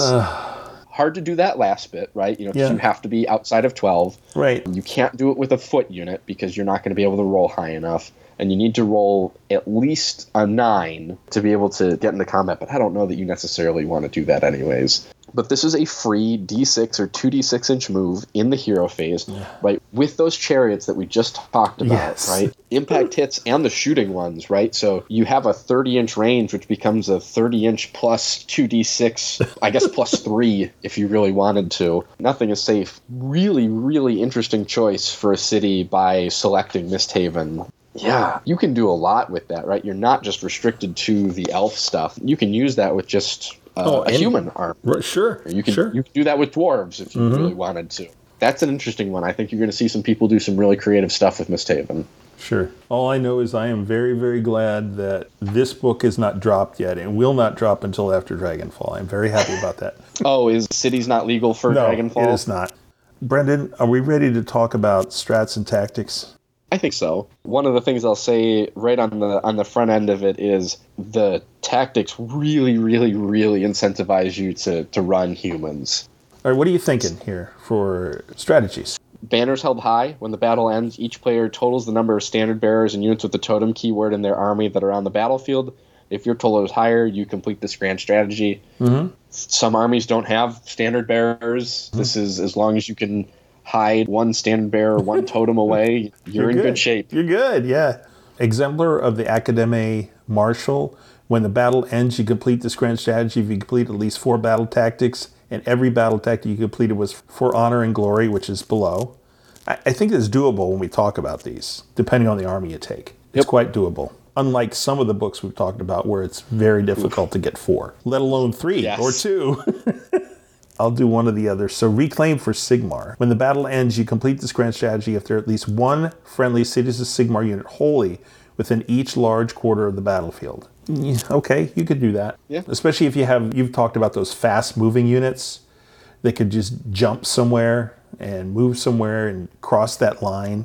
What about that last one, Hold the High Ground? Yeah, when the battle ends, you complete this grand strategy if there are any friendly units within 12 inches of the center of the battlefield and no enemy units within 12 inches of the center of the battlefield. Ooh, good luck, man. Unless you're beating the hell out of somebody. I mean, especially if your enemy knows that's what it is. It's just like, I'm going to scoot this 90-point unit of something within 12. Ooh, you don't get your grand strat. Sorry. Why don't we talk about, when we talk about tactics, the 2 that are specific to the folks we just talked about. So I'm going to do Strike Without Warning. You complete this battle tactic if 3 or more friendly Cities of Sigmar elf units made a charge move this turn. Yeah, sure. Sign me up. If you've leaned heavy elves, this is a super easy one to grab. Then Iron Might, you complete this battle tactic at the end of the turn if 3 or more friendly Cities of Sigmar Duardin units fought this turn and no friendly Cities of Sigmar Duardin units were destroyed this turn. A little tougher to do, but you can definitely set it up if you get them into the right places. But it also means you have to have at least 3 Duardin units. Right, exactly. You have to invest those points, yeah. Okay, next we have Mount the Charge. Pick 1 objective controlled by your opponent. You complete this tactic if you control that objective at the end of this turn, and every friendly unit that contests it has a mount and has made a charge move. You can plan for that. You have to have units that have mounts, of course, but if you do, and you know that's the one you want to go for, it's just a matter of timing, right? Black Powder Bombardment. You complete this battle tactic if 3 or more enemy units are destroyed in your shooting phase this turn. That's a little tougher to do, but it's not impossible, especially late game. When things are pretty beat up and there's, Raise the Banner. Pick 1 objective controlled by your opponent. You complete this tactic if you control that objective at the end of this turn. And a friendly Free Guild Command Corps that includes a Great Herald contests it. That's pretty specific. But I think, based on what we talked about last time, most Cities of Sigmar human, especially if they're human leaning, are going to take the Command Corps because of those benefits, I would think. Yeah, it's just keeping the guy alive is all. And then the last one, bring full arms to bear. Pick one enemy unit. You complete this tactic if that unit is destroyed this turn and was suppressed as a result of the suppressing fire order. Like, yeah. What an absolutely telegraphed full send battle tactic you got there. Like, all 6 of them are doable, right? But not all 6 of them are doable with the same army. Sure. Which is what you really like. You can probably build your army where 3 or 4 are possible. 3 is probably the safe number, and then that means that you only have to grab 2 out of the General's Handbook, which should be a piece of cake. You're able to build very strong armies, and you're able to build armies that complete tactics very reliably and have a grand strategy that can be pretty darn near counted on. So I guess that'll bring us to the closing thoughts, Dan. The Cities of Sigmar book overall, not just the elves and the Duardin, what are your personal takeaways on this? I love the variety of units in this book. I mean, you can lean heavily into any one of the 3 factions, quote. And I think that's neat that you can build that way, but I also think it's great that you can very easily build and take pieces and parts from each one and build just a crazy good army. You can take the Fusiliers, but you can also take those crazy chariots, and you can also take the Thunderers or whatever you want to take. And each one of those things is going to serve a purpose, but it's really strong in doing that thing that you're taking it for. My thought is that people will see that and not just take 3 bricks of Fusiliers, you know, that kind of thing. I just don't want to see that cookie cutter, everybody taking the same stupid stuff. I would rather see, because there's so much in here, there's a very rich opportunity here to build neat armies. They can still be stupid good, but at least, you know, they're going to be armies that are going to be interesting to see on the board. Even then when you're getting your butt kicked, it's like, oh, that is insanely cool. Oh, what is this thing over here? Oh God, no, not that. I like that about this. I like the function of the cities. Everybody's got sub-factions, but I do like these. And I like, again, that you can focus with each one of these in a very interesting way. And I think some of the sub-factions, they just have these little things that they do when you look at certain armies. These can have a really ginormous effect depending on which one you pick on your overall army, not on just one little thing that your army might do or some effect that it will have. So yeah, exactly. So I like that as well. I am going to consider taking that Pontifex, though. I'm telling you that, man. When that thing comes out, I could easily strip 150 points off of my list and put her in. She's just so good. She needs some points adjustments. Yeah, for sure. Any of them up. Doesn't matter. So yeah, those are my overall thoughts here. What are you thinking, buddy? Yeah, I think you hit the nail on the head with the diversity that you can put together from an army perspective. You can go all elves, you can go all dwarves, you can go all humans, and that's totally fine. You can mix and match, you can do some of the other, you can neglect one, you can take the other, you can take the same list but change your city and you make some changes that way. You can build a cav army, you can build a gunline army, you can build a balanced mixed arms forces and make something that is interesting, unique, and compelling. From the competitive perspective, I think they complete swing and miss on what is the out of the gate kind of approach to what the armies look like, in a similar vein to, what happened with Bone Reapers, right? Where Immortus Guard were just so good that you built your army around them. Yes. And you went, cool, my army starts by taking a unit of 6 of these and Catacross or Arcan. And that's where the army starts. There's nearly 1,000 points down the drain, but it's the backbone for an army that's going to win you a lot of games. I think the building blocks for this army is basically going to be unit of Steel Helms, unit of 30 Fusiliers, Warforged Alchemist, and that's your starting point. And then you build your army out from there, because a unit of 30 with the Warforged Alchemist being able to, just mulch whatever they touch. And you don't even need necessarily like the extra range, because you have the order that gives it to them. Like, that unit is just so gosh darn silly. It's crazy, right? The other starting point is the Pontifex, right? Because then you're sitting on your 4-up, 5-up ward, and as long as you can roll 3-ups, you're good. Yep. That's such a bummer, right? Like, I really hate seeing books come out in that state, because then everyone's just waiting for the first pass at points adjustments, which is really when the list building for the army genuinely starts. Because, okay, cool, like, you have to make a consideration now. You have to think about something other than the one unit that you were building the army around. So, from that perspective, I'm disappointed. I think Cities will be very competitive. I think once we get past the Fusilier part of it, you're going to see lots and lots and lots of different kind of armies do very well. I don't know that there's a bad city. I just think that there's some cities that are less good than others. Yeah, what you're getting in value from, like, say, a living city doesn't compare to, like, something that you can get even from just, like, Hammerhall Akshi, where you can get extra orders built in, right? Being able to put things on the edge of the board. Like, you just take a fast unit. There's tons of units that are just super fast. Just do that. Bummed on the units that some people lost, but that's the way of some old armies, and I'm looking forward to Wave 2 of the models that will eventually come out from the Cities of Sigmar line remake. Hopefully dwarves and humans. Okay. Dwarves and elves. Yep. Get some of those models refreshed. All right, man. Then that is it for our review of Cities of Sigmar, and we hope this was useful. With that, as always, we're going to move on to Scriptorium. Etc., etc., etc.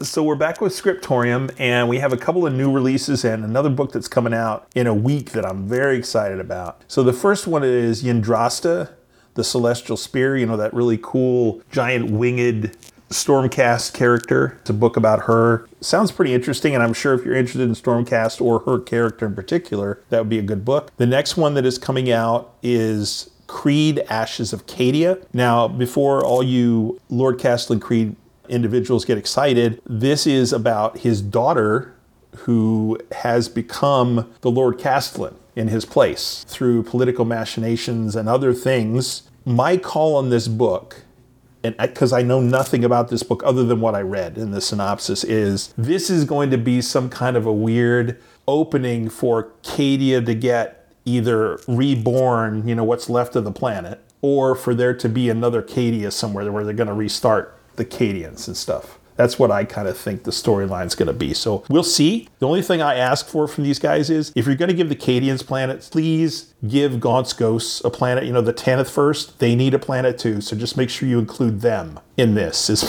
my only comment as this series continues. The other book that's coming out, I believe they said on the 14th, is called Gene Father. And this is kind of a face-off between Belisarius Cawl and Fabius Bile. And that sounds just fascinating. Really neat story that's going to be. So that's the new stuff coming up. How about yourself? So I finished my biography on Leonardo da Vinci. I really enjoyed it. It was really interesting.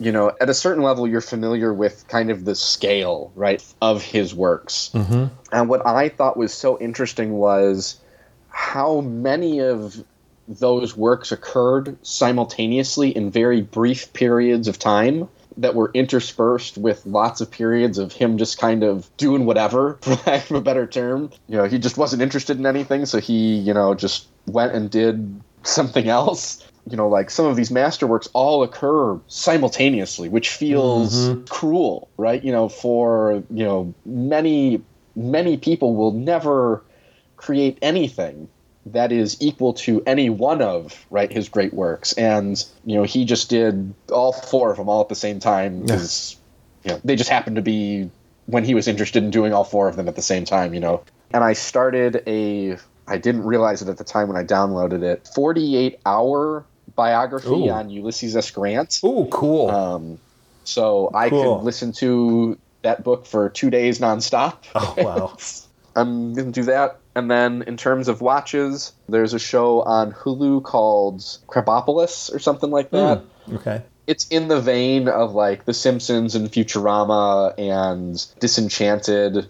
Oh, where sure. It's animated, it's people with goofy voices, but it's based in like a pseudo-Greek society, that kind of thing. Sure. So there is the presence of some Greek mythology and that kind of stuff. Funny. And it's funny, it's silly, it's entertaining. Exactly. That's what I got.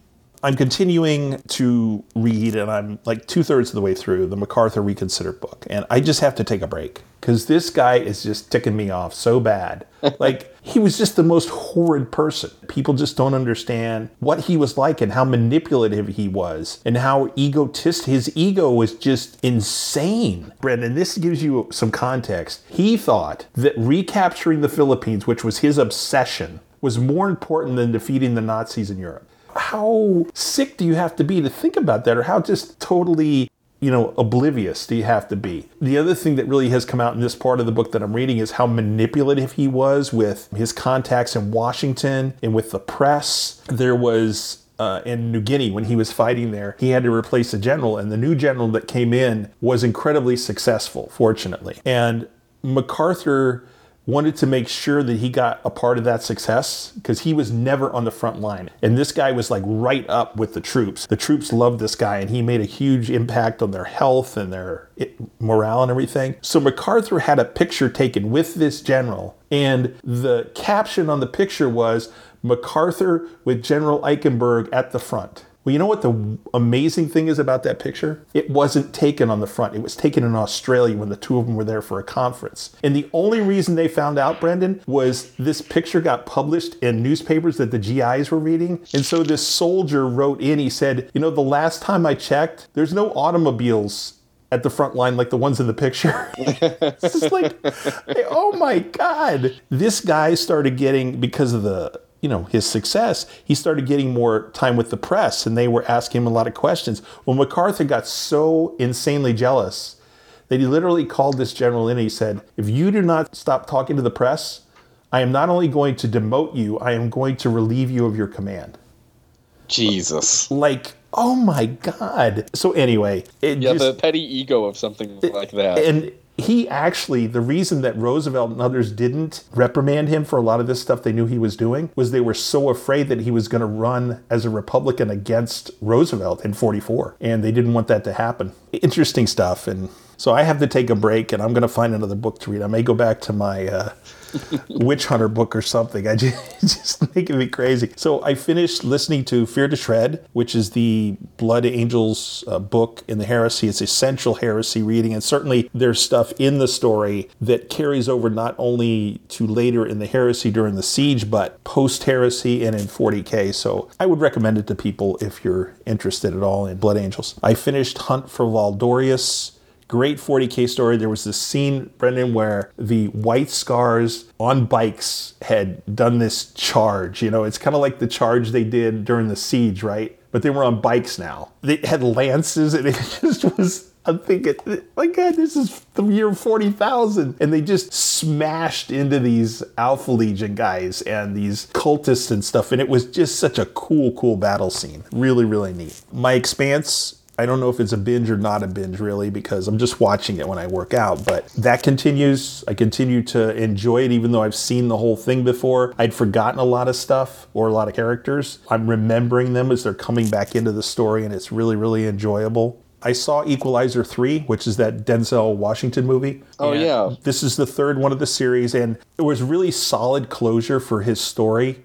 It was really neat. There was a surprise ending, kind of. I would say that if you haven't seen the first two movies, this one will be a little confusing because of some of the things they talk about. So I would definitely recommend that. If you haven't seen those movies and you like Man on Fire, then you probably will like Equalizer because it's the same kind of character for him. But I really enjoyed it. And then tonight, my movie friend Mike and I are going to see The Creator. I don't know what to expect from that. Oh, yeah. But it looks so interesting. It does. And we're really looking forward to seeing what they do. For listeners, for those who don't know, The Creator is kind of an AI question type of a movie, or is artificial intelligence sentient? It's very much like Blade Runners and Replicants, that kind of a thing. We'll see, and I'll certainly report out on that next time. And that is it for Scriptorium. Let us move on to some questions.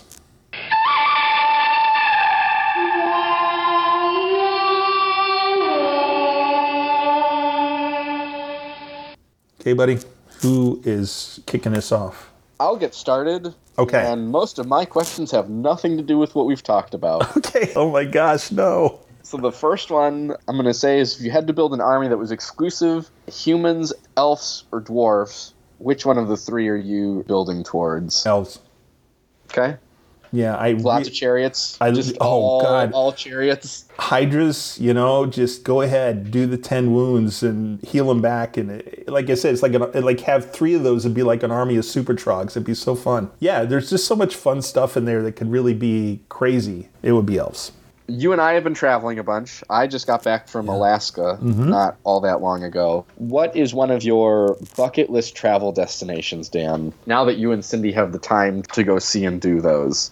I think getting to a national park, like a good-sized national park, is on the bucket list because we've gone to several, it's like 5 or 6 state parks here in Wisconsin since we got our RV. And we've had good time, we're living outside for a week, and it's so different, so cool. I would just say a national park. I know we're seriously considering going to the Badlands out in South Dakota as our first national park next spring, but I don't know if there's any specific one that I would like to go to more than at this point, like Yosemite or something else that I haven't been to before. That would be it. We talked about this in the Scriptorium segment. Obviously, you're talking about Leonardo, and you have some strong feelings on great masters, as it were. In your mind, Dan, who is the greatest great master of the arts and sciences?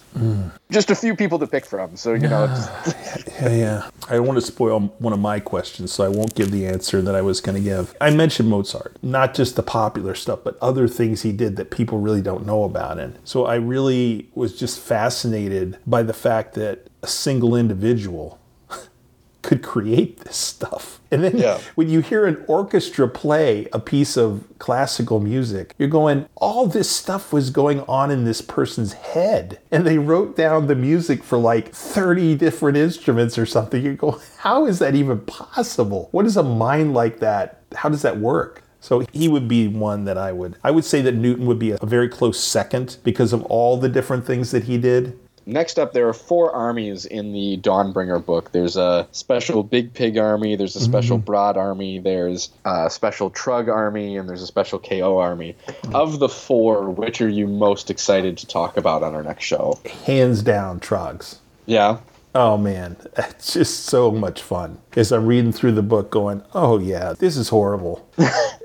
Like really, you needed to come out with this now. Well, I'm trying to put together a Blades of Corn list, right? And I'm trying to put together a Corn army. And you come out with a troll thing like this. I just don't need this, man. Trog, King of Trugs. It's so cool. And the things it can do, and it really motivates to think about even 1,000-point Trog army would be so fun. That's that answer. Okay. And then last, Dan, baseball playoff time. Yeah, sure. Is effectively here. I'm ready. Who are your World Series teams and who wins it? I think that the Brewers, it looks like they're going to end up playing the Diamondbacks, which is going to be a really tough 3 games for them. 2 out of 3 for them, because they've had a lot of trouble this year with the Diamondbacks. But let us assume that the Brewers get past the D-backs and they make it to the next level in the playoffs. There is no way in the National League that anybody is competing with Atlanta. There's not even anybody close. You could argue the Dodgers, but they've been real skitty, like up and down the last 6 weeks or so. And everybody knows who knows baseball, you have to have momentum going into the playoffs. I just think in the National League, Atlanta is almost untouchable. In the American League, I think the Orioles have a really good shot at getting to the pennant. People would argue like the Rays or something, but no. I just think the Orioles have done, again, they have that momentum going in. So I would pick Atlanta and the Orioles, and then I would pick Atlanta over them. Okay. Ooh, they're just scary watching them play. That's my picks. So I've got a few Sigmar questions here. So the first one is cities. It is Hydras or Trogs? Ooh. Hydras are interesting, but the advantage that the Trogs have is all of the support that comes along, with it, right? They get all of the healing, especially if you take Log's Mega Mob, you have that double round of healing. You're much better suited to building an army around Trogs than you are Hydras. Hydras are fun. Hydras are interesting. Yes. Okay.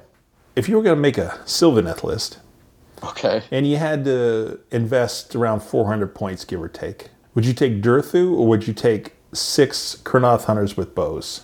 Dan, you and I had a conversation at the start of the show where you really talked about your frustration with Durthu. Yes. And you have finally come around to the place that all Sylvaneth players eventually land at, which is deep, unerring frustration with Durthu. I have been wronged so many times by that model while playing it in different editions, right? So One of our first practice games, that you were playing with Durthu, I left and I called Tyler and I said, Tyler, I've never seen this before. Dan is so reliable with his Durthu. The swings aren't too great. Like he must be the only person who never gets, swingy Durthu. And then you finally have. And for that reason, I'm going with bows because at least if I'm going to be disappointed, I would rather be disappointed on a larger quantity of attacks. Yes. That's so funny. Yeah. The next question is human shooting or killy chariots? Human shooting. Okay. The Fusiliers are just too good right now. Okay. Do you think we need to make a rules adjustment or a points adjustment to bring them into line? I think you can start with points. Going with rules adjustments, I don't know is necessary at this point. I'd want to see the armies first, but so many of the overlapping bubbles that you get that are basically just free is just too much. Okay. Speaking of great masters, Da Vinci or Galileo? So I have an opinion on, we'll call it the great masters, is that the scientific ones, those discoveries were always going to be made at some point by a motivated individual.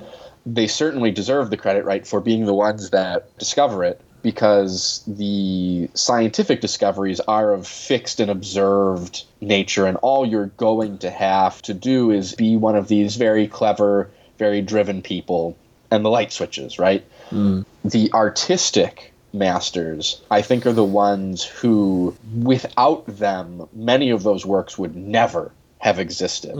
Someone may have asked to, have X painting of Y religious scene and gotten Z product.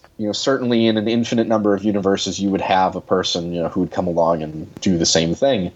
But that's what that requires. It requires an infinite number of universes. Otherwise, you are unlikely to have that unique person with that unique perspective to make that unique painting in that unique way, where they are standalone, unique items. And I think that is much more difficult to do from a perspective of human population, right? The impact of Galileo is not to be lost. And some of the things that Da Vinci did, in terms of understanding perspective and some of the ways of painting that he developed likely would have been developed at some point, but the things that they did with it are unlikely to have been replicated at any points by anybody.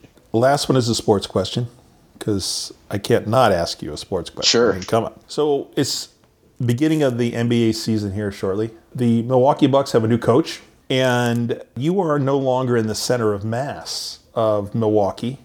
No. So you're a little bit further away. My question would be, and again, listeners know that I know very little, if anything, about the NBA in terms of knowing what's coming up in the season or anything else. So I'm asking this blind. Bucks or Celtics, who will be more successful this year? Give me the Bucks. They just traded for Damian Lillard. They had to give up Drew Holiday, who ended up with the Celtics.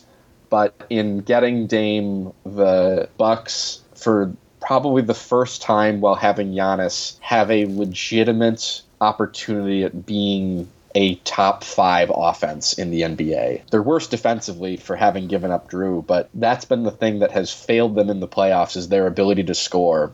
And Damian Lillard has single-handedly brought the Trailblazers to the Western Conference Finals before, putting up 50-point game after 50-point game after 50-point game, by himself. Okay. To have those two kinds of players together, I'm really excited to watch that, just because of how different the players are and the kind of offense that you can run with the two of them together and separate. There are going to be some teams who can't do anything about it, and that's going to be really terrifying to watch. Okay, that's it. That's my 5, boss.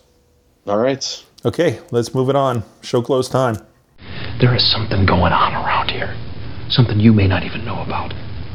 Sunday announcements. I think we have some stuff. We do. Warcry, new kit coming out. The Ogres getting their team of Gorgers. Oh, yeah, I saw that. It looks so cool.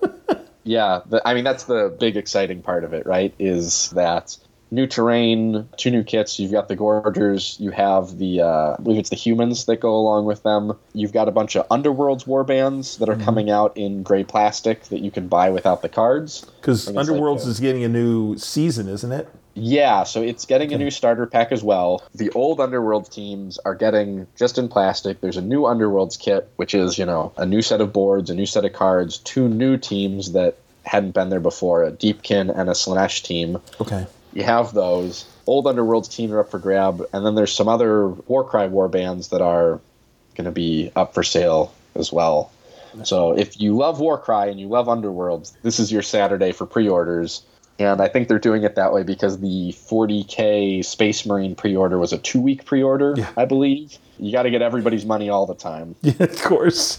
Do you have any Q&A? I did not know. Okay, I just had one quick question somebody asked. This is Tim. He was interested in the fact that I was building a Blades of Khorne army. And he said I had talked about, but he wanted to know if I was sure I was going to take skull cannons in my list. My answer is yes. I really would like to take a couple of skull cannons because I think they're a really cool utility unit. They can do a lot of fun things to people. They can really frustrate people. So yeah, I think I'm going to take skull cannons. That is a done deal. Episode 131, we have decided that we are going to do a couple of things. We're going to talk about the new Dawnbringers book with the Trogg on the cover. Reign of the Brute, I think is the name of it. But we are not going to talk about the lore very much. We're going to defer that to our friend at 2+ Tough, Doug. He did a whole series, I think 5 or 6 episodes at least, on this book. But we're going to talk about the rules for the new Dawnbringers book, and we are also going to talk about the new Auric supplement